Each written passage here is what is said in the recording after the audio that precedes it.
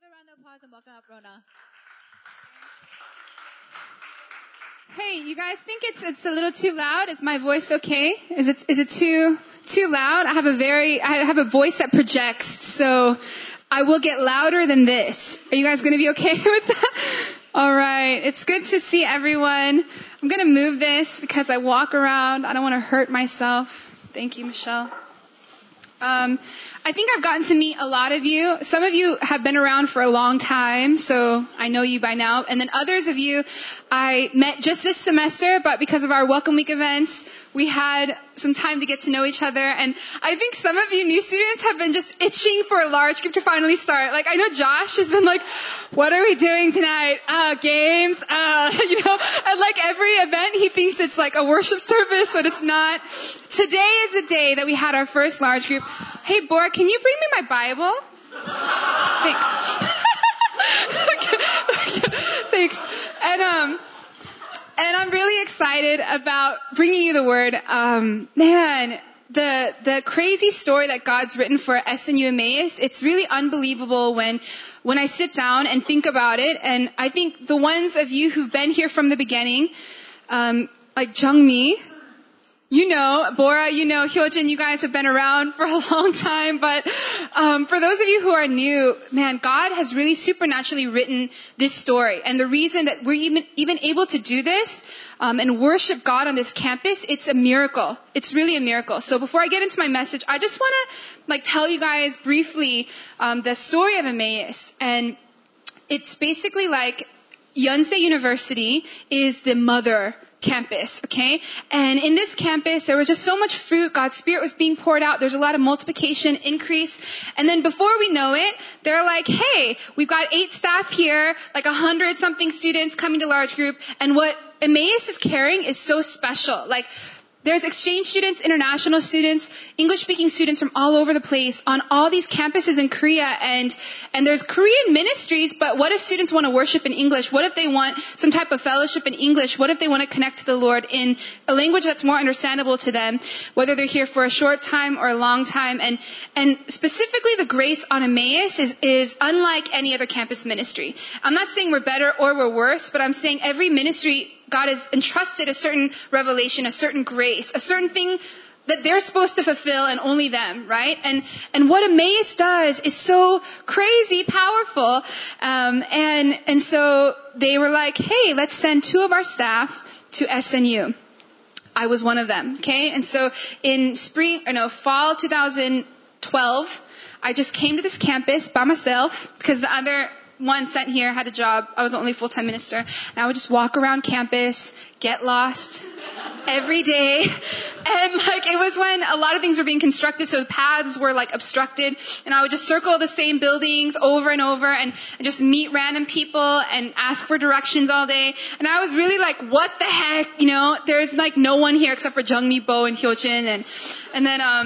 But God started moving powerfully. And that semester, he sent us Stephanie and, just a bunch of crazy, funny students. And then every single semester, God has been so faithful to us. And I came onto campus one day to meet the Seogyeon head, which is the campus, the organization that oversees all the Christian ministries. So CCC, InterVarsity, Emmaus, we all kind of go to this meeting called Seogyeon, right? And they kind of oversee us. I was going to meet the Seogyeon president, and she introduced me to a professor who is president of the Christian faculty who became our campus advisor, and I meet with regularly. He prays for us. And I remember my first week on campus, he just looked at me and he was like, we've been praying for years for an English fellowship to come to this campus.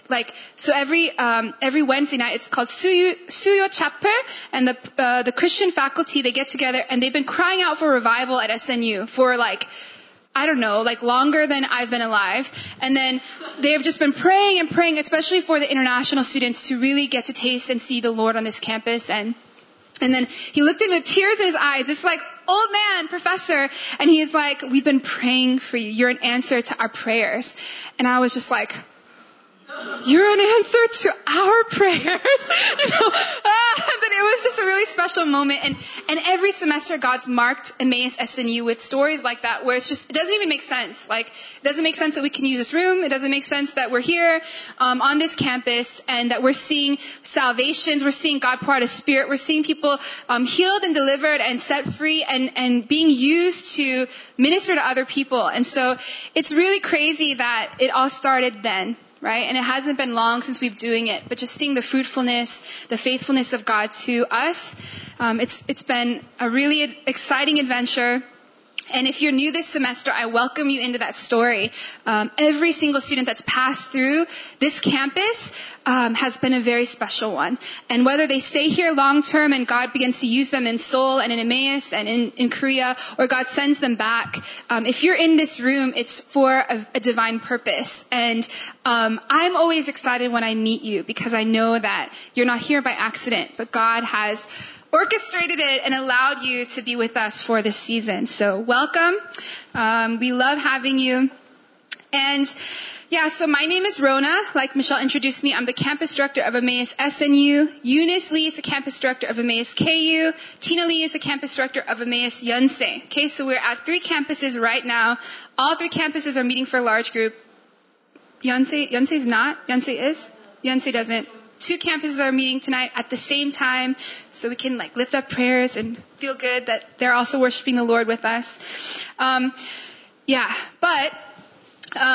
if you have spent any length of time with me, you know that soon you will find out that I love poetry and I love literature. Okay, I love poetry and I love literature, and there are some, I don't know if you guys have similar experiences, but there are just some books and some stories, some, poems, some characters, even some phrases and sentences that even though I read them when I was a little kid or in high school or whatever, they've stayed with me my whole life. I carry certain characters and stories with me and I just remember them. And they've really deeply impacted me, okay? And if you don't connect with poetry and literature in that way, that is okay. I'm sure it's with music or something else, but I love poetry and literature. And I want to read to you one such poem that has deeply impacted me, okay? And I think all of us have heard this poem in particular because it's really popular and they read it at a lot of graduation ceremonies and stuff like that. So it's been very popularized, which makes me like it less, but it's still a good one, okay? So I'm going to read it to you. 2 roads diverged in a yellow wood, and sorry I could not travel both, and be one traveler long I stood, and looked down one as far as I could to where it bent in the undergrowth. Then took the other as just as fair, and having perhaps the better claim, because it was grassy and wanted wear, though as for that, the passing there had warned them really about the same. And both that morning equally lay, in leaves no step had trodden black. Oh, I kept the first for another day. Yet knowing how way leads on to way, I doubted if I should ever come back. I shall be telling this with a sigh. Somewhere ages and ages hence, 2 roads diverged in a wood, and I took the one less traveled by, and that has made all the difference. All right, who has ever heard that poem before, or at least parts of it? Okay, anybody know who wrote it? Anyone boldly want to say it? Robert Frost, right. Okay, and I think you guys all maybe have heard that. Ow! I told you guys I would do that. Someone help me.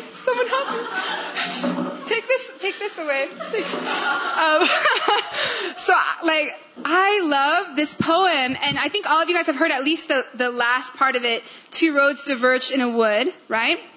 Diverge means split. 2 roads diverged in a wood, and I took the one less traveled by, and that has made all the difference, okay? So that's the most popular, part of it, and it's read at a lot of graduation speeches to inspire us to be brave and courageous as we get jobs and face the real world. But I read this poem to you because in it, there's one clear aspect of the human condition that I want to point out to all of us, okay? And it's the same thing for all of us. It's something we can all connect to in this poem, the last couple lines. And that is the whole phenomenon of choice. Everybody say choice. Okay? This traveler, if you kind of put yourself into this poem that Robert Frost wrote, it says that he stood on a road and it began to fork. Okay? This one road led to two. And he had a decision to make. Okay? I can go on this path or I can go on this path. And just like this traveler, all of us have decisions like that in our lives. We're walking and walking. Everything seems okay. Nothing's confusing. Everything's clear. The path is before me. And then all of a sudden, we're faced with a decision to make. Okay? The road diverges and we have choices to make. We have paths that we can choose from. And one part of the poem, it says, knowing how way leads on to way, I doubted if I should ever come back. And what the traveler means by this is, it's a really hard decision, okay?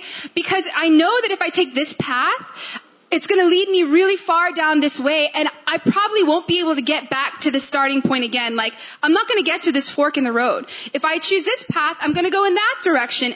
And which path I take influences what my life will look like, and eventually it'll influence what my life will end up like. And so this decision's really hard for me to make. I don't know which path I should take. That's what Robert Frost is depicting through this traveler. Okay? It's not an easy decision for the traveler to make.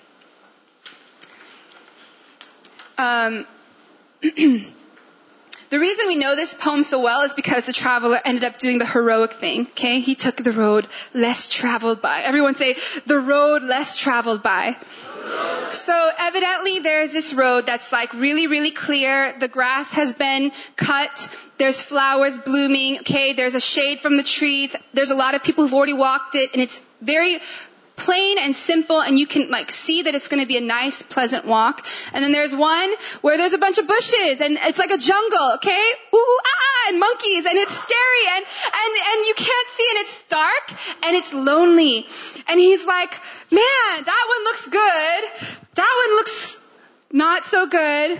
But I took the road less traveled by, and that has made all the difference. Okay, so the reason, like, if he was like, I chose the road that was well traveled by, no one would like this poem, right? Because this inspires some type of like heroic boldness and courage in us to not be afraid, to risk things, and to be bold and courageous. So that's why we know this poem, because this traveler chose the unknown path, right? He says it made all the difference in his life that he chose this unknown, this less traveled by path. And just like this traveler in our own lives, we have the same decisions to make, right? We are faced with many crossroads, many forks in the road. And some decisions that we face are pretty important, like maybe who our friends are going to be, where are we going to go to college, what are we going to major in, like what we're going to surround our lives with, what people, what kind of situations. There are many big decisions, important decisions we face. Where will you study abroad? Okay? All of you made a decision to come here, or some of you didn't have many choices in your exchange program, but you made a decision to study abroad. But there are other less important decisions, like, am I going to eat mac and cheese tonight or Cheetos? Or what am I going to wear today, right? I think for Eugene, that choice is a little simpler. He looks at his closet, black. Or if I'm feeling particularly spunky today, gray, But the rest of us have to choose other variety of colors, but all of us have decisions to make every single day. Big important ones, not so important ones. We're all full of these choices, okay? These diverging paths, these diverging roads. That's the human condition. All of us are decision makers, okay? But we can all agree that as Frost wrote, way leads on to way. The more and more decisions we make, the farther along a certain path we go, right? So you decided to major in this thing, which caused you to have to get some language credits, which caused you to have to study abroad, which brought you to this room, which brought you to this campus, which brought you to certain classes, which introduced you to certain friends, which, you know what I mean? The more you walk down a certain path, it's not like you can go back right now and teleport to your home university and like change your mind, right? You've already walked down a path and you're here. And now certain choices are no longer available to you. Like, too bad you're not in France. You're in Korea, okay? And then also, there are new choices. You have new people around you. You have new options. You can now visit, Goje Island or Jeju-do Island. You couldn't have made that decision if you decided to study in England this semester. Do you know what I mean? So the way goes on to way. When you walk down a certain path, there are certain options that are now closed to you, and there are now other choices you have to make, but you're going further down a path. Our lives are like that. It's like a journey, okay? And it's not like some type of weird, like, staged journey, but it's like an adventure, and we don't really know where it's going to go. And it's exciting, and there's a lot of unknowns in it. But that's what this poem is saying when it says way leads on to way, okay? And obviously, for those who are in this room, I think some of you guys have an inkling about this. But for all humans, the most important choice we could ever make is what we choose to believe to be real about God. Right? That's pretty much the most important choice we could ever think about. The most important decision we could ever make is, what will I believe about this Creator God? Because what you believe about God to be true will definitely impact the paths that you take, and will definitely impact the outcome of your life on this earth, but also for all of eternity. And so that's the most important decision. That's the most important choice we could ever make. It's the most important thing we could ever think about. But,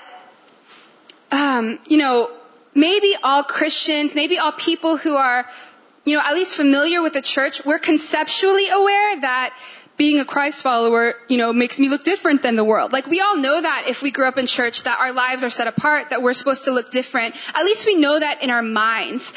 But if indeed a loving, perfect, holy, all-powerful Creator and Father God does exist, it should change things more than just a little bit on this path of life that we're walking, okay?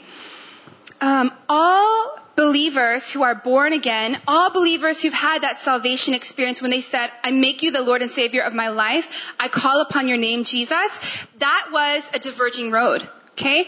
And you, at that moment when you received Christ, if you have, you stepped onto a path that is less traveled by, okay? You already started it, okay? There you are, traveler. Okay, traveler of the world. When you made a decision to say, Jesus, you're my Lord, you stepped onto that unknown, perilous, scary path. Okay? You left the road that is very common and very simple. It's done. You already started on it. Okay? Matthew 7:13 and 14 says, enter through the narrow gate, for wide is the gate and broad is the road that leads to destruction, and many enter through it. But small is the gate and narrow the road that leads to life, and only a few find it. Even the scripture says, hey, there's a narrow gate and there's a wide gate. And not many people find this narrow gate. But broad is the path, wide is the gate that leads to destruction. Okay? What scripture is saying is that when you choose that narrow path, maybe it's a little bit unknown and scary, but it's actually the path of life. Okay? It's the path to everlasting life. When the saving grace of God comes into our lives and we confess Jesus as our Lord and Savior, we start our walks on the road that is less traveled by. Instantly. Okay? But many Christians think that that is it. Okay? I made a decision to follow Christ. I am on the road less traveled by. Okay? And now I put the car on cruise control and I just coast along until one day I stroll into the pearly white gates and I'm going to give Jesus a big hug. Okay? The end. Alright? Because I took a step onto the perilous, unknown, narrow gate path and now I'm on the path of life and this is just it, and then I'm going to just meet Jesus and it's all done. All good. Okay? But that's really not the path, that's not the picture that Jesus painted for us in the scripture. That's not the picture of the Christian life that Jesus modeled for us in the Bible, and it's not what he calls us to. You see, that first fork in the road and your decision to become a Christ follower is the first of many more decisions that as a Christ follower you're going to have to make. Okay? Because when you walk a little bit down that path of salvation, the path of life, soon you'll meet with another diverging road. You'll meet with another fork in the road. You'll meet with another two paths. Okay? And we really need to be aware that we are making conscious decisions, that we're making decisions that will impact what the outcome of our lives will look like as believers. There's no such thing as just coasting along and getting there, okay? Things that you do, the decisions you make, way leads to way. They're going to close certain things, open up other ones, okay? Open up other choices you have to make in the future. Every choice, it matters. Every decision actually matters a lot in this Christian walk. Okay? Every single time we're met with a fork in the road, one will be the road that is narrow and less traveled by, and one will be a path that is broad and one that is a little bit simpler. Okay? One will be a little bit more unknown and scary, a little bit more risky, and one will be a little bit easier and comfortable. Okay? That's how it goes. And the crazy thing is God will never say, oh, you're my child now, so I'm not going to let you make any decisions. You are on like this, I don't know if you guys know what go-karts are, but I'm a pretty bad driver, so my parents took me there a lot and almost had heart attacks every time because there's like these rubber guards against the path, so you can't hurt yourself, right? Because you'll just bounce back, and like bumper cars, same thing. So, but for some reason, I just kept hitting all the walls on both sides. God's not like that, okay? He gives us a freedom to choose Him, to choose the narrow path or not. That's just how He rolls, because love can't be forced, and this is a relationship with Him. So even though we're believers and He gives us saving grace, He chose us, more and more we're going to walk and we're going to find a diverging road. And He's going to say, are you going to choose comfortable consumer Christianity or deep intimacy and fellowship with Jesus? It's going to be scarier here. Are you going to choose your understanding, or are you going to choose to trust in me? It's going to be a little bit harder here. He lets us choose. Every single step we take, every single time the road comes to a fork, He will never force us. Holy Spirit is given to us. Holy Spirit leads us, nudges us, but God will never force us. God does not force us to make decisions to follow Him. God does not force us. It's our choice. Okay? But every choice we make makes a difference.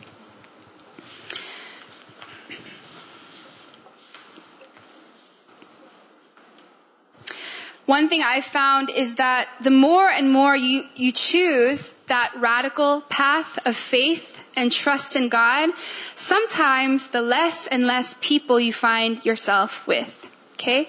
At the beginning, when everybody was getting saved, okay, at youth camp, okay, it was like, hey, it's a party. Let's all get saved together. We're all going to heaven. Party, heaven, Jesus, okay? But then you start walking a little bit more and certain decisions are made, okay? Your friends, some of them that you started with, they pieced out, okay? They went on another path, and you were like, hey, I know, I can feel Holy Spirit talking to me. I can feel Jesus calling me forward on this path. You take another step. You walk for a little bit. Everything's good. You have some new homies, okay, that get you and that love Jesus. You guys go together for a little bit, and then there's another diverging path, and things get a little bit more tight. Okay? Things are a little bit harder. And then you take a step because you know the right thing to do. You know Jesus is there, okay? And you look around you, and then, hey, where'd all my friends go? Oh, they already went on the other path. And then you find yourself, you're the only one walking. Sometimes we encounter seasons like that, guys. And it's easy for us to think, man, am I doing something wrong? Like, why am I the only one here? It's scary and lonely, okay? But in those times, you have to keep walking forward, because that road is the path of life. That road is the path of intimacy and fellowship with Jesus. We can't judge and criticize the people who've taken the other more comfortable road. God has called us to him in different ways, but what I'm saying is you have to take the road that is true to how God's calling you, how God's speaking to you. He has things in store for you that are unimaginably good on that path, that were custom tailored for you. Okay? Moments may come when you begin to doubt and wonder if it's all worth it in the end to continue to take that narrow path. But I feel really, really burning on my heart God's word for Emmaus SNU in particular is to just keep walking forward and to take the road less traveled by. Okay? So I want us to turn to a well-known passage to us, OG Emmaus people, Luke 24. If you got your Bible, please turn to Luke 24, starting with verse 13, or pull out your smartphone, iPad device. Luke 24, starting with verse 13. I am famous for preaching long sermons, and I am committed freshly to take the narrow road and not. So I'm going to try my best, okay? Okay, so Luke 24. Everybody good? I'm going to start reading at verse 13, and we're going to go all the way to 35, okay? This is the scripture that we get our ministry name from. Emmaus comes from this passage, okay? I'm going to read from the ESV. Now that same day, 2 of them were going to a village called Emmaus, okay? About 7 miles from Jerusalem. They were talking with each other about everything that had happened. As they talked and discussed these things with each other, Jesus himself came up and walked along with them, but they were kept from recognizing him. He asked them, "What are you discussing together as you walk along?" They stood still, their faces downcast. One of them, named Cleopas, asked him, "Are you the only one visiting Jerusalem who does not know the things that have happened here in these days?" "What things?" he asked. "About Jesus of Nazareth," they replied. "He was a prophet, powerful in word and deed before God and all the people. The chief priests and our rulers handed him over to be sentenced to death, and they crucified him, but we had hoped that he was the one who is going to redeem Israel." Everybody say, redeem Israel. What is more, it is the 3rd day since all this took place. In addition, some of our women amazed us. They went to the tomb early this morning, but didn't find his body. They came and told us that they had seen a vision of angels who said he was alive. Then some of our companions went to the tomb and found it just as the women had said, but they did not see Jesus. Jesus said to them, "How foolish you are, and how slow to believe all the prophets have spoken." Say, how foolish you are. Did not the Messiah have to suffer these things and then enter into his glory? And beginning with Moses and all the prophets, he explained to them what was said in all the scriptures concerning himself. As they approached the village to which they were going, Jesus continued on as if he were going further. But they urged him strongly, "Stay with us, for it is nearly evening. The day is almost over." So he went in to stay with them. When he was at the table with them, he took bread, gave thanks, broke it, and began to give it to them. Then their eyes were open and they recognized him, and he disappeared from their sight. They asked each other, "Were not our hearts burning within us while he talked with us on the road and opened the scriptures to us?" They got up and returned at once to Jerusalem. There they found the 11 and those with them assembled together and saying, "It is true, the Lord is risen and has appeared to Simon." Then the 2 told about what had happened on the way and how Jesus was recognized by them when he broke the bread. Okay? So this is the passage we get our ministry name, Emmaus Campus Ministry, from. We find young people in college on a path of life, from all over the place, here for 4 years or here for 1 semester, and our ministry exists to introduce people to Jesus, okay? And that means non-believers coming to know Jesus for the first time, and it means people who've grown up in church and they love Jesus with all their hearts, coming to know a deeper revelation of him through the scripture, through fellowship, through worship, okay? It's about encountering Jesus and finding that our hearts are burning within us. That's why our ministry exists. And we see that happen every semester, and it's awesome, okay? Ask all the student leaders and people who've been around for a long time. They have testimonies upon testimonies about crazy students who encounter Jesus, and you're like, wow, didn't expect that to happen, but Jesus, you are real, okay? But I want to put this passage into context in terms of what the writer was talking about in the Bible, all right? You see, what had happened right before this passage when Jesus was walking on the road was that he was alive doing ministry. He was crucified. He died. He was buried. He rose from the dead. The grave was empty. And then he pops up on this conversation. Okay, so that's what happened just before this happened. And these disciples who were on the road to Emmaus, it's not like they have never seen Jesus before. They were with him. They saw him doing miracles. They saw him preaching and teaching. They saw him with the disciples. They were familiar with Jesus to a certain extent.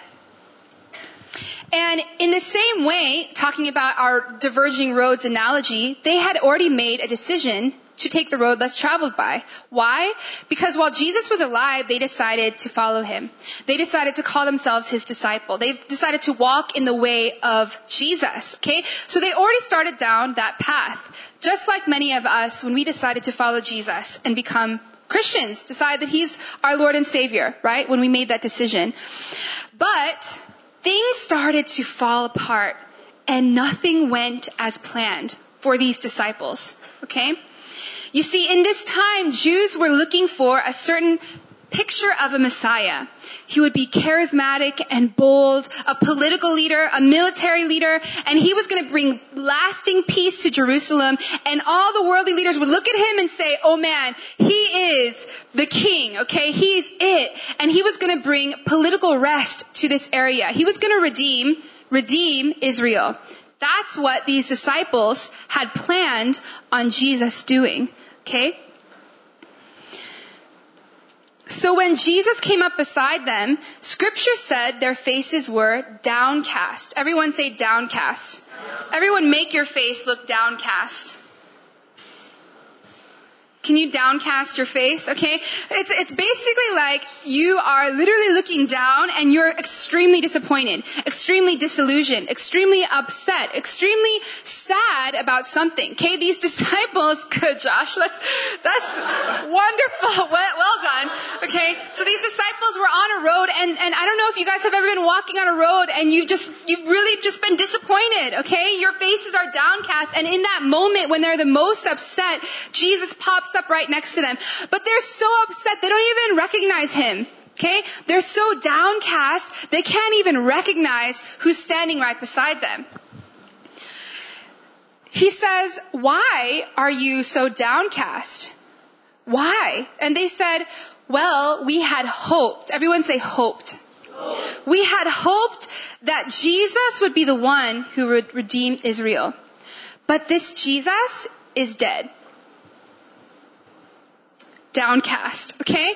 They put their hope, while Jesus was alive, he was saying all this stuff about the kingdom, about people being, about being raised from the dead, about all these new hopes, about all these new dreams, about this new life, about following him, about the kingdom being near. And then he died, okay? And then they started walking on a path and their faces are downcast because they had hoped that he would bring redemption to Israel, and their hopes are all shattered. Okay, it didn't go as planned. Things fell apart. They're downcast. They thought Jesus didn't follow through. Jesus didn't act the way that we thought he should act. He didn't do what we thought he should do. He didn't come through in the way that we expected him to come through. Our hope was in Jesus redeeming Israel, and he didn't do it. We made a decision to take the road less traveled by and follow Jesus, yet look at where we are now. Nothing went as planned. Instead of being exalted by the worldly leaders and the religious leaders of the time, Jesus was crucified by them. Everything they expected Jesus to do for them, he didn't do. And from every earthly standpoint, it looked like Jesus had failed. Okay? From every earthly, worldly standpoint, it looked like Jesus had failed. But isn't that how we often feel sometimes? We put our trust in Jesus. We take the narrow, less traveled by road. We follow him and make him Lord of our lives. And then we start to imagine what this new life in him could look like. We put our hope and our trust in him. And then things just don't go as planned. Okay? Our hopes are shattered. Our dreams don't work out. And life doesn't end up neat and pan out the way we imagined it to. And just like these disciples, we realize that nothing really goes as planned, and our faces are downcast. We wonder where Jesus is in all of this. We're let down, okay? And I can very much relate to these two disciples on the road to Emmaus. I often share my testimony in the first Emmaus Large Group just because I want to just let you guys know that you are safe to be you, wherever you came from, whatever you're still doing, whatever you did before. We're all in a safe place here, and there is no judgment or condemnation. You are freely accepted in this community. But I can relate to their downcast faces, their disappointment, their disillusionment, because that's exactly what I felt like as well on my road to Emmaus. And though life is full of many choices, I felt like a lot of choices had already been made, and I was just put in certain circumstances and situations that I had no choices. I was just stuck there.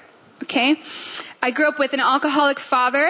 He was abusive both verbally and often emotionally and physically as well. He cheated on my mom for 17 years. They were married. And in response, I began to develop a lot of irrational fears and unhealthy paranoia. Like, I was a really, really, really messed up kid. Very, very, very, very afraid all the time of people, of everything. And in high school, my parents divorced. My mother then got severely ill. She had a brain aneurysm, almost died, had brain surgery. We were homeless because we couldn't pay for the hospital bills. My dad kicked us out on the street, got remarried to a really young woman, and we were just destitute. My mom's poorest friends took us in. I was teetering between a life of extreme, just like going buck wild and doing whatever I wanted, and overachievement and trying to strive and achieve something to give my life meaning and value. I was going back and forth between the two, and everything sucked, okay? I felt like I couldn't make any choices, and that's just the lot I had been given in life. And much like these two disciples, I was very, very, very disappointed in Jesus, okay?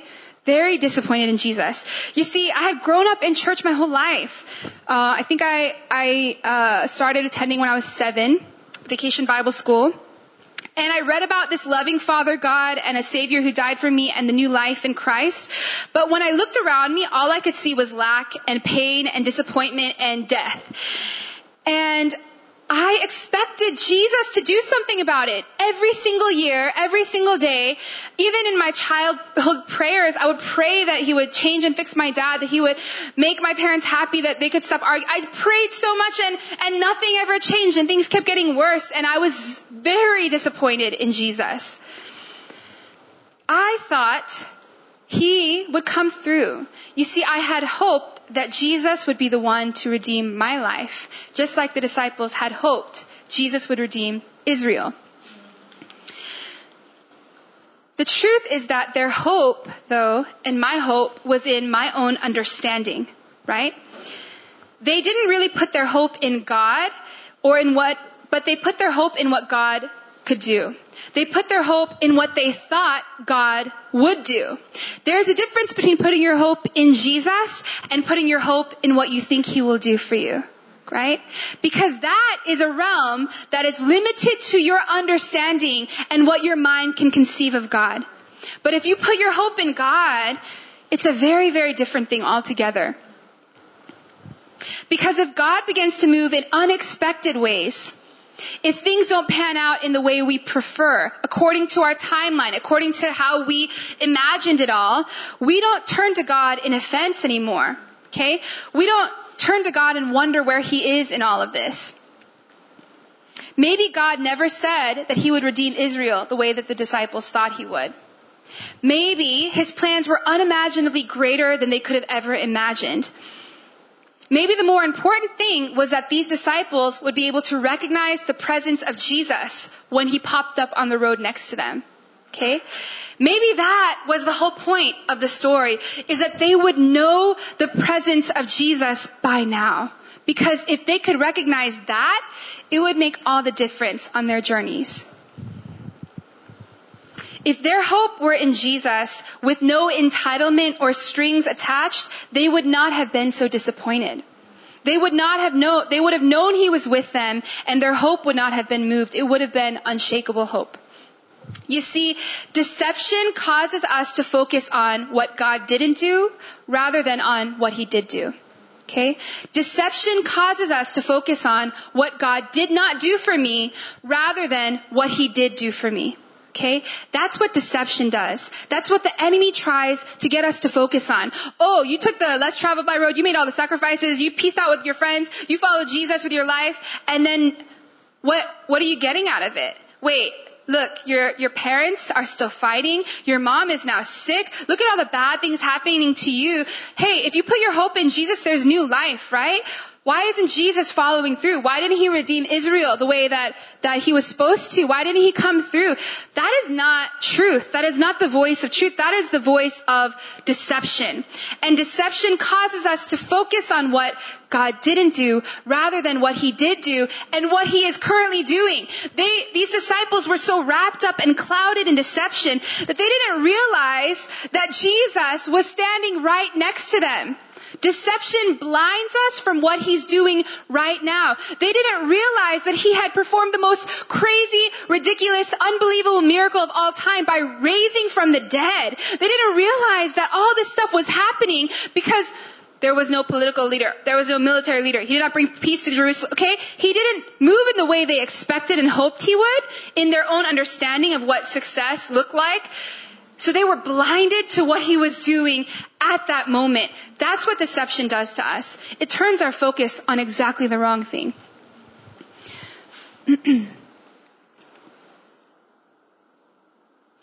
Jesus said to them in verse 25, foolish ones. He says, foolish ones and slow of heart, which means they lacked faith. But if we think about it from the world's perspective, okay? Christian goggles, no, world goggles, okay? World perspective, from a rational perspective, these disciples actually weren't foolish. These two disciples were understandably upset. Anyone would have been disappointed if they were in their shoes, okay? It made sense they felt the way they did, that they were let down, but to Jesus, in the kingdom, only faith pleases God. And the way that they were thinking was just foolish to God, okay? If you turn with me to 1 Corinthians 1, starting with verse 18. 1 Corinthians 1, starting with verse 18. It says, for the message of the cross is foolishness to those who are perishing, but to us who are being saved, it is the power of God. For it is written, I will destroy the wisdom of the wise, the intelligence of the intelligent I will frustrate. Where is the wise person? Where is the teacher of the law? Where is the philosopher of this age? Has not God made foolish the wisdom of the world? For since in the wisdom of God, the world through its wisdom did not know him, God was pleased through the foolishness of what was preached to save those who believe. Jews demand signs and Greeks look for wisdom, but we preach Christ crucified, a stumbling block to the Jews and foolishness to the Gentiles. But to those whom God has called, both Jews and Greeks, Christ, the power of God and the wisdom of God. For the foolishness of God is wiser than human wisdom, and the weakness of God is stronger than human strength. Brothers and sisters, think of what you were when you were called. Not many of you were wise by human standards. Not many were influential. Not many were of noble birth. But God chose the foolish things of the world to shame the wise. God chose the weak things of the world to shame the strong. God chose the lowly things of this world and the despised things and the things that are not to nullify the things that are, so that no one may boast before him. It is because of him that you are in Christ Jesus, who has become for us wisdom from God, that is our righteousness, holiness, and redemption. Therefore, as it is written, let the one who boasts boast in the Lord. You see, from every earthly standpoint, Jesus had failed his mission. It was foolish, okay? This king of the Jews, he died. Okay? All of it was foolish. If you look back in your Bibles to Luke 23, the chapter before this Road to Emmaus chapter, the crucifixion account of Jesus, you see that the soldiers, the rulers, and the religious leaders all scoffed and mocked Jesus. And they said, if you are king, save yourself. You saved others, so save yourself. If you're really who you say you are, save yourself, right? And that is a picture of earthly wisdom. It's exercising power for self-gain and self-preservation. That's a perfect example of earthly wisdom. But the wisdom of God calls that foolishness. To the world it makes sense. Save yourself, Jesus. You saved other people. Can't you get yourself off the cross? But God says, that is foolishness to me. in my eyes, that's foolishness. Why? Why does God consider that foolishness? Because little did they know that when Jesus willfully laid down his life and took his last breath, that the curtain in the temple was torn from top to bottom. And everything that divided a holy, holy, holy God from a sinful and unholy people was removed. And now everyone who calls upon the name of Jesus has access to God. That's the wisdom of God. And when God sent his son to die for us, he didn't think in terms of earthly wisdom, because if he did, all of us would have perished by now. But he thought in terms of his wisdom, and he said, no. You are foolish to say, get off the cross. You have no idea what's at stake. You have no idea my plans for salvation for all of humanity who calls upon my son through my son dying on the cross. The wisdom of God manifested in the laying down of Jesus' life so that all sons and daughters of all time could call upon him and could have life and be with him forever. The world called Jesus foolish. So two roads diverged in a wood. One the world calls foolish, and one God calls foolish. One is a path that the world says is foolish, and one is a path that God says is foolish. Which path will you choose? God's foolishness or the world's foolishness? Going back to the disciples on the Emmaus Road, just like every good story, there is a turning point. Okay, I love stories. I love the climax and the turning point. And I like to think of it as a Jesus interception. Everyone say Jesus interception. And there's a video that I'm going to have Eugene play for us. But basically, if you know anything about American football, okay, I know some of you don't, and that is all right. Okay, we are not ethnocentric here. But American football, basically, if there's like a pass and the offense is going to make a pass and they're going in one direction, an interception means that the defense catches it, okay, and now the ball's going the opposite direction.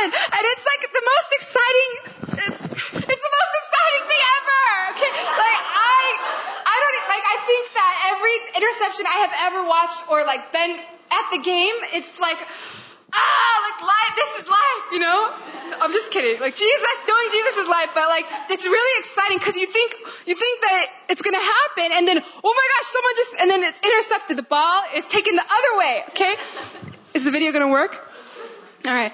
If it didn't, I think I painted a picture clear enough for you guys, but I want to show it just in case you've never seen an interception so you can kind of get a visual. Okay, and that is an interception. It's going one way. You think it's done, but the ball is intercepted and it goes the other way. Okay, it's very exciting. Very exciting. Okay. And I can look back on my life and it's these moments I call Jesus interceptions. Everyone say Jesus interception. It's like when the trajectory of your life, like that football, is going in one direction and then Jesus intercepts the play, okay? And then he takes you in a completely different direction. And in those moments, it's sometimes very confusing and scary, very exciting. But there are moments that have marked my life that are like these Jesus interceptions, okay? And that's also exactly what happened to these men. You see, they were walking on a road to Emmaus in a path of disillusionment, bitterness, offense toward God. And then all of a sudden, out of nowhere, Jesus just pops up next to them and they are intercepted by Jesus. Because you see, after this conversation, Jesus opens up scripture and starts talking about how it's all been about him. It says that they recognized him, their hearts burned within them, and then they ran to the other town and began telling everybody about how Jesus is alive, okay? That's a very different play than the original one. They started off going this way, Jesus interception happened, okay? And then they walked in a completely different way. They actually ran there, okay? My story also had a turning point just like these disciples had. You see, during my Emmaus experience, it was actually called YCF at that point, Yonsei International Christian Fellowship. Okay, Emmaus is a little bit easier to say, but I had come and studied abroad here in spring 2008 as a college sophomore. Okay, I'm now 26 years old. That's when I was 20. I'm getting older. And I came to Yonsei University and I met a campus minister, someone like me, He was a Korean American from Philly, and he was working with KCCC, and he was balding. And I went to a retreat. He laid his hands on me, and I got filled with the Holy Spirit and had a vision. I didn't believe that people had visions, okay? So that was quite an interception. And all the trauma, all the abuse, all the words that had been spoken over me by my dad, every moment that I was the most desperate and lost and downcast in my life was just flashing before my eyes. And I felt like God had just sat me right in front of him and was saying, hey, like all this stuff has been keeping me from knowing you, has been keeping you from knowing me, has been keeping my love from really going into your heart, and I want to set you free from all this crap. I brought you here, I intercepted your life so that you won't be walking down that path of destruction anymore. I want you to know me. That's why you're here, Rona. And I began to get filled with God's Spirit. I got saved and healed and delivered, and I started just being on fire for God, and it changed the trajectory of my life. I was Jesus intercepted, okay? I can't explain it. It sounds foolish in earthly standards, but in the kingdom it makes perfect sense. Okay? I went back home after my 1 semester in Korea, and I started speaking in public, leading people to Christ. I felt a call to become a missionary or a professor. I was like going different nations and like, telling people about how awesome Jesus was. And this girl who was once homeless and a product of abuse, right? Bringing life to so many people, it was like ridiculous. It was ridiculous what God was doing to me and what God was doing through me. That's what happens during a Jesus interception, okay? The predictable and simple storyline, the way that my life should have panned out in my own understanding is option 1, the success story, right? Like you are a product of abuse, alcoholism, all this stuff, but then you pull yourself up by your bootstraps and you just make a way for yourself, and then everybody looks at you and says, well done. Look, anyone can do anything, right? It's either that or repeat the cycle of abuse and like all that and pain and all that stuff that I had seen in my own family. I was going to go on one of those routes, and that was a simple, plain, made sense route. In the worldly standards, very easy to see which one, to see that those are my options, right? I was pretty much headed down the pull yourself up by your bootstrap story. I was doing pretty well for myself, but Jesus completely intercepted my life. Thank God. Okay? He showed up unexpectedly on my path, on my road to Emmaus. I didn't welcome it or understand it at first, but it changed everything, and I began to start my path, my journey down the road less traveled by. But over and over again, God is continually putting that diverging road in front of me, that choice in front of me. Even my senior year of college, I felt God calling me to be a missionary or a professor. So I was like, hey, all right, I'm going to go to Fuller, study intercultural studies. If God calls me to the mission field, I'll do it. I had all planned out. Okay, Christian holy dream. Okay, I was saved, so I was like, okay, this is a good one for you, God, right? I'll make it happen for us. I graduated summa cum laude. I was doing really, really well. My professors were like really supportive, but then there was just something inside me that was like, why don't you go to Korea for a year and reconnect with your mentor and your community there and see what God has for you? And then I was like, that doesn't make any sense. Like, this makes a lot of sense. That doesn't make any sense. I don't know I'm just going to go teach English. What? Why would I do that, right? But I don't know why. But I had 2 roads that diverged in a wood, and one was really easy, and one, I had friends there already, and one made sense, and then one didn't make sense at all. But I felt God was leading me there, and I took that road. And then a month later, I was put on Emmaus staff, something I totally did not want to do. I did not like college ministry at all. Just FYI, did not want to do this, okay? But I was Jesus intercepted. And then God began to intercept my plans over and over. A year, before the year even panned out, a girl walked up to me and said, I had a dream about you, and I was helping you move into a college dorm room. And I was like, why do you want to move into a dorm room? And then you had this peaceful, joyful expression on your face, and you said, it's where I want to be. And I woke up, and God told me that He's going to use you powerfully in this young generation. And I was like, oh, okay, thanks. And then I just, walked away. pray. And the exactly 1 week later, another completely unrelated person came up to me and said, I had a vision of you from the beginning of the year, and I just got revelation of what it meant today. And basically, I saw you, marching back and forth in front of a vast army, and it was like a Braveheart scene. You guys know Braveheart? And he's rallying the troops to go to war, and he's like getting them pumped up, right, for battle. And she said that you were like that. You were like a general pacing back and forth in front of a large army. And today God told me who the army was, and it was the young generation. He's going to use you to prepare the young generation to bring God's kingdom to earth, to fight in the Lord's army, right? To bring His love, to bring His justice, to set the captives free. He's going to use you in this young generation. Exactly 1 week after that first one. And then I was like, oh crap, God is telling me something. I don't know if I want to hear it. And then I was like, if you really want me to listen, then tell me a third. You should not do this, okay? Tell me a third thing and make it very clear. 3, God, speak 3 times and make it very clear what you want me to do, because I'm not going to do it unless you make it very clear, okay? And then exactly 1 week later, Pastor Erin pulled us 8 original staff into her house, and she said, I want you guys to pray for what God wants to do in this young generation. It's going to take commitment. It's going to take laying down your life. It's going to take sacrifice and surrender. I want you to pray about making a 3-year commitment to Emmaus Campus Ministry for what God wants to do in this young generation. And instantly God was like, you wanted 3 and you wanted me to be clear. And then I just, those moments, sometimes you need to pray about decisions, but then sometimes you just know, and then you're like, crap, I don't want to know, and so then I was like, oh crap. And so 1 year turned into 3.5. Here I am. I stopped working. I support rates. I'm a missionary, and I do this full time. Okay. And just so you know, I love college ministry now, and I love you all. Okay, I love you all a lot.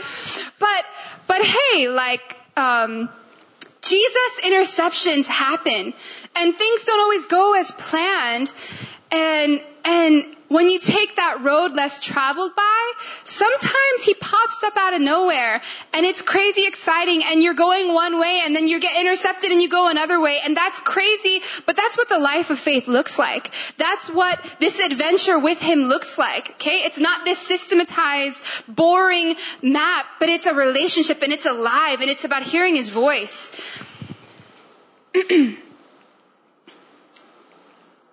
The only time it gets scary on this journey, the only time taking the road less traveled by gets scary, is when we have taken our eyes off Jesus' face. When we've gone ahead of Him or lagged too far behind Him, right? Because in the presence of God, there's no such thing as confusion. There's only clarity. It's only scary when you begin clinging more tightly to the hand of the world than to the hand of Jesus. Because in His presence, there's fullness of life and peace and joy and clarity. Each time I made these decisions, guys, the Holy Spirit would whisper to me Proverbs 3, 5, and 6. Trust in the Lord with all your heart and lean not on your own understanding. In all your ways acknowledge Him, and He will make your paths straight. Okay? And my question for you tonight is this. Will you allow Jesus' interceptions in your life? 2 roads diverged in a wood. One life was led by the Spirit. Another path led by your understanding. Okay? A path led by the Spirit or a path led by the understanding. The decision is yours. Which will you choose? I wanted to tell you guys a long story from the Old Testament about a really cool guy named Joseph. He's one of my favorite Old Testament characters, so I'm going to give you a brief synopsis instead of going more in detail. But basically, at the end of Genesis, Joseph is born into this family. He has a lot of brothers, but his dad likes him the best. His dad made him this fancy schmancy handmade jacket to tell everybody in the world that Joseph was his favorite. And Joseph, he was amazing, and he had these dreams from God. And in one dream, his brothers symbolized sheaves, and he was a sheaf, right? I'm imagining that's some type of bundle of hay, okay? And basically, the brother sheaves bowed down to Joseph, okay? And he woke up He told his brothers and they hated him even more. And then he had another dream where his brothers and his dad bowed down to him, okay? So he has these dreams about him being like influential and powerful and people bowing down to him, his whole family bowing down to him. But his brothers hate him even more. They throw him into a pit. They sell him into slavery. People pick him up. Then he's taken into Potiphar's house where Potiphar's seductress wife tries to seduce him. Then she frames him for a crime he did not commit. He's thrown into prison, okay? He's thrown into prison. And so God gives him these big pictures and dreams, okay? Oh, 2 roads diverge in a wood. Whoa! My life in God is going to look like this. It looks awesome. People are bowing down to me. Wow, I'm now in a pit. Now I am a slave. Now I am being accused of a crime. And now I am in prison, okay? If you just looked at his life episodically and you didn't know what happens next, we could all fairly say this sucked, right? Wow, God, I think you missed the dream a little bit, right? But the worst part is that it's that he had those big dreams in the first place. Like, it looks so good, and now it's so bad. Like, if you didn't give him those dreams, at least he wouldn't have been disappointed because, at least he didn't know what he was missing. But unlike those disciples on the road, and unlike me, who, when episodically things weren't going as planned, when Jesus didn't come through in my understanding's way, right? Joseph kind of went about it a little bit differently. Because all this crappy stuff was happening to him, but his response was very different. If you look at Genesis chapter 40, verse 6, you can see that Joseph continually made decisions on that diverging road. Decisions of faith and trust. Because one day in prison, he woke up and he came across 2 other prisoners who looked extremely downcast. Their faces were downcast. We heard that before, right? And he looked at them and he said, "Hey, why are you so sad? Why are you downcast?" Okay? I want you to pause and think about that. In prison, he asked fellow prisoners why they were sad. Think about the logic of that, right? Think about everything that Joseph just went through. The betrayal, the loss, the pain, the confusion, his current situation with no sign of ever getting out of prison, okay? All these things that happened to him, he didn't deserve it. All these big dreams that didn't happen. The opposite was happening. Yet he looks at the prisoners and says, "Why are you sad?" Okay? Why? I bet they were thinking, "Why the heck are you so happy? What the heck is wrong with you? Like, do you know where we are? We have every reason to be sad." Earthly wisdom, okay? He wasn't happy, guys. He wasn't okay because he was insane or delusional, all right? It's because even though circumstantially things were falling apart, he still had 2 roads to choose from. Because we always have roads to choose from. The road of trusting in God or doubting him. The road of faith or fear. The road of love for God or the road of offense at God. The road of holding on to control or the road of letting go of control. You can tell which road Joseph chose because every bad thing that happened to him, every bad situation, everyone around him could tell still that God was with him, and he kept getting promoted everywhere he went. They made him leader of everyone, okay? He kept choosing the road less traveled by, the road of radical faith and obedience, and it manifested in the peace and clarity that he walked in. Genesis 45:4, Joseph is at this point second in command to Pharaoh. Okay, he's got the whole kingdom at his fingertips. Rich, powerful, influential, and because of a great famine, all the world's coming to them to get food, or they're going to starve. One day, his brothers came bowing before him to get food. Dream 1 fulfilled. Okay, he tells them to get their father. He brings them, father and brothers bowing before Joseph. Dream 2 fulfilled. I bet when God gave him those dreams, Joseph would have never picked the way it was going to happen, right? Who the heck would pick that way? But all along the way, he held on to what God had spoken. He held on to the character of God. He chose to trust in the Lord. Every time he had a decision to make, I can doubt you, I can be mad at you, I can lean on my own understanding, or I can trust in who you are, God. He let go of his plans or his ideas of what he thought God should do for him, his entitlement, and he held on tight to God, who he knew God was. That is taking the road less traveled by. Joseph's brothers thought that he would be mad at them for what they did. Like, obvious. Who wouldn't, right? Like, you sold me into slavery. I love you. Like, no one would do that. But you can see where Joseph's heart was. In verse 4, it says, I am your brother Joseph, whom you sold into Egypt, and now do not be distressed or angry with yourselves because you sold me here. For God sent me before you to preserve life. So it was not you who sent me here, but God. Okay? Do you see how he processed all the crap that he just went through? His brothers sold him into slavery. He's like accused of a crime. He's put into prison. And then he looks back at his brothers. He could have had so many evil things to say to them. Earthly wisdom says do that, right? But he says, hey, like, don't be mad at yourself. You think you sent me here, but it was actually God who sent me here to preserve life. Like, he put me here so that I could interpret these dreams about the famine, so that I could save many people who would have perished had I not been here. It wasn't you. You don't have the power to ruin my life circumstances. It's God who sent me here to preserve life. He had a bigger plan all along.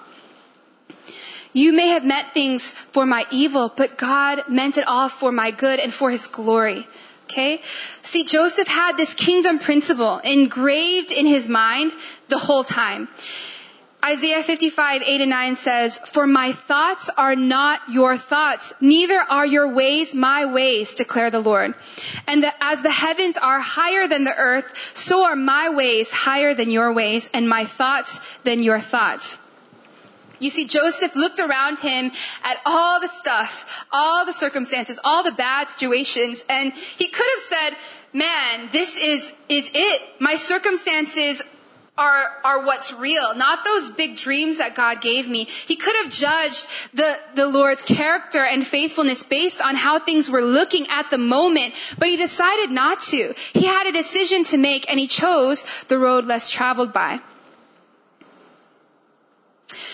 In the same way, we can choose to trust in the Lord with all our hearts, or we can choose to lean on our own understanding.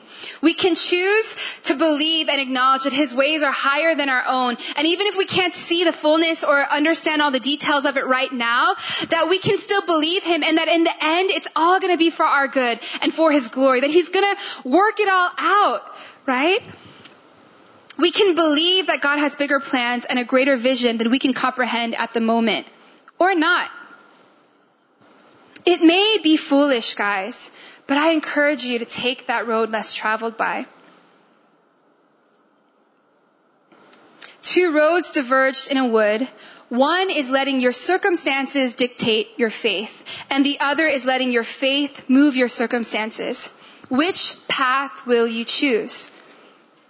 You know, this semester, you will have so many choices to make. You will have many diverging paths. You will be like that traveler in Robert Frost's poem, and you're going to stand at a fork in the road over and over and over again. And both paths are going to look very appealing. Just like the traveler had a very difficult decision to make, you're going to be faced with difficult decisions to make as well. Both that look good, okay? Both that are a little unknown. And the staff are here to counsel you, to pray for you, to open up the Word of God and speak truth into your life, to be there for you, to walk alongside you on your Emmaus road. But we're never going to make a decision for you. That's you. Okay? You will come to many diverging paths. One that is easy, comfortable, and one that you, frankly, don't need Jesus to show up in for it to work out, because you've kind of got it all figured out on your own. Okay? And the other will be a narrow and unknown path, a path that at times is lonely and hard, a path when your faith vision is clearer than your real vision, a path that the world may point at times and say, what a waste, how foolish. But I stand before you today having made many of those foolish decisions in the world's eyes, and I've been both mocked and ridiculed and also honored and exalted, okay, by those decisions to take the road less traveled by. The opinion of man, guys, is so fickle. It comes and goes. And we can't make life decisions based on how people will respond, okay? The narrow path is marked with such intimacy with God that it's unbelievable. And it's what life is made to be. God's heart for you this semester, Emmaus SNU, is this. Choose God's foolishness over the world's wisdom.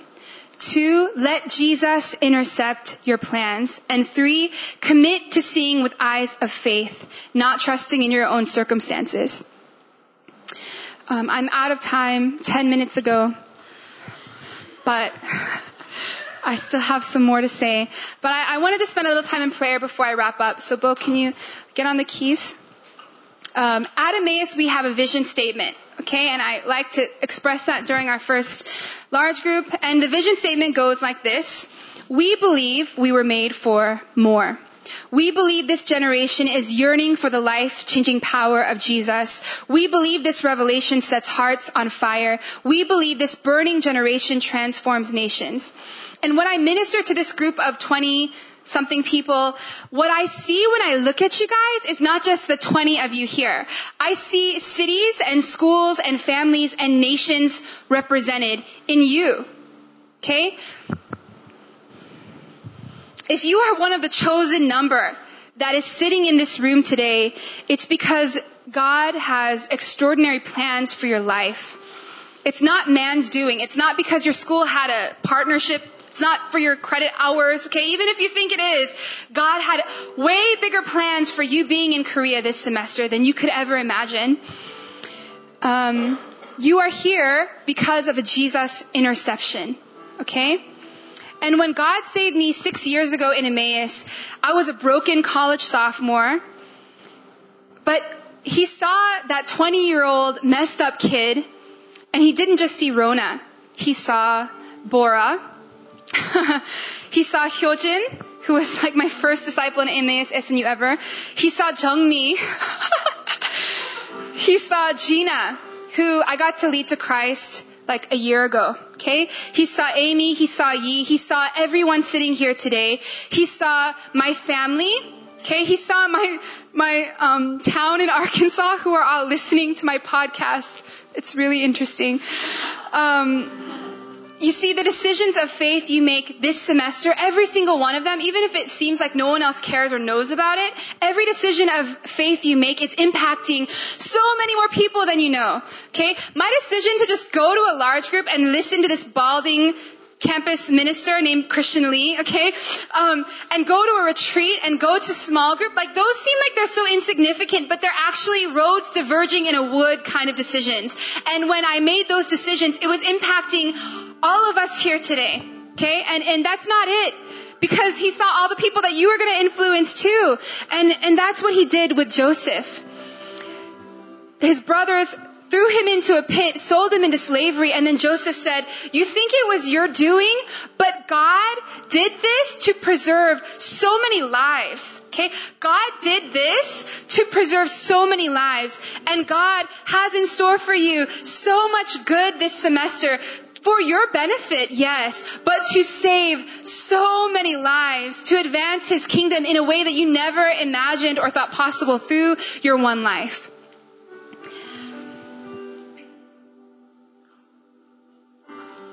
Two roads diverged in a wood. I chose the one less traveled by, and it has made all the difference. Man, I can relate to that poem. And at Emmaus, we all believe, the staff who gave up their free time, okay, who hang out with college students, the student leaders who are also needing to study, okay, we all believe that we were made for more. And I guess the question that we always have on our hearts is, do you believe that? Do you believe that you were made for so much more than what you see right now? Do you believe that you can transform nations? Because what God has in store for you is exactly that. It's going to be so crazy what this semester can look like as we continue to make those decisions of faith.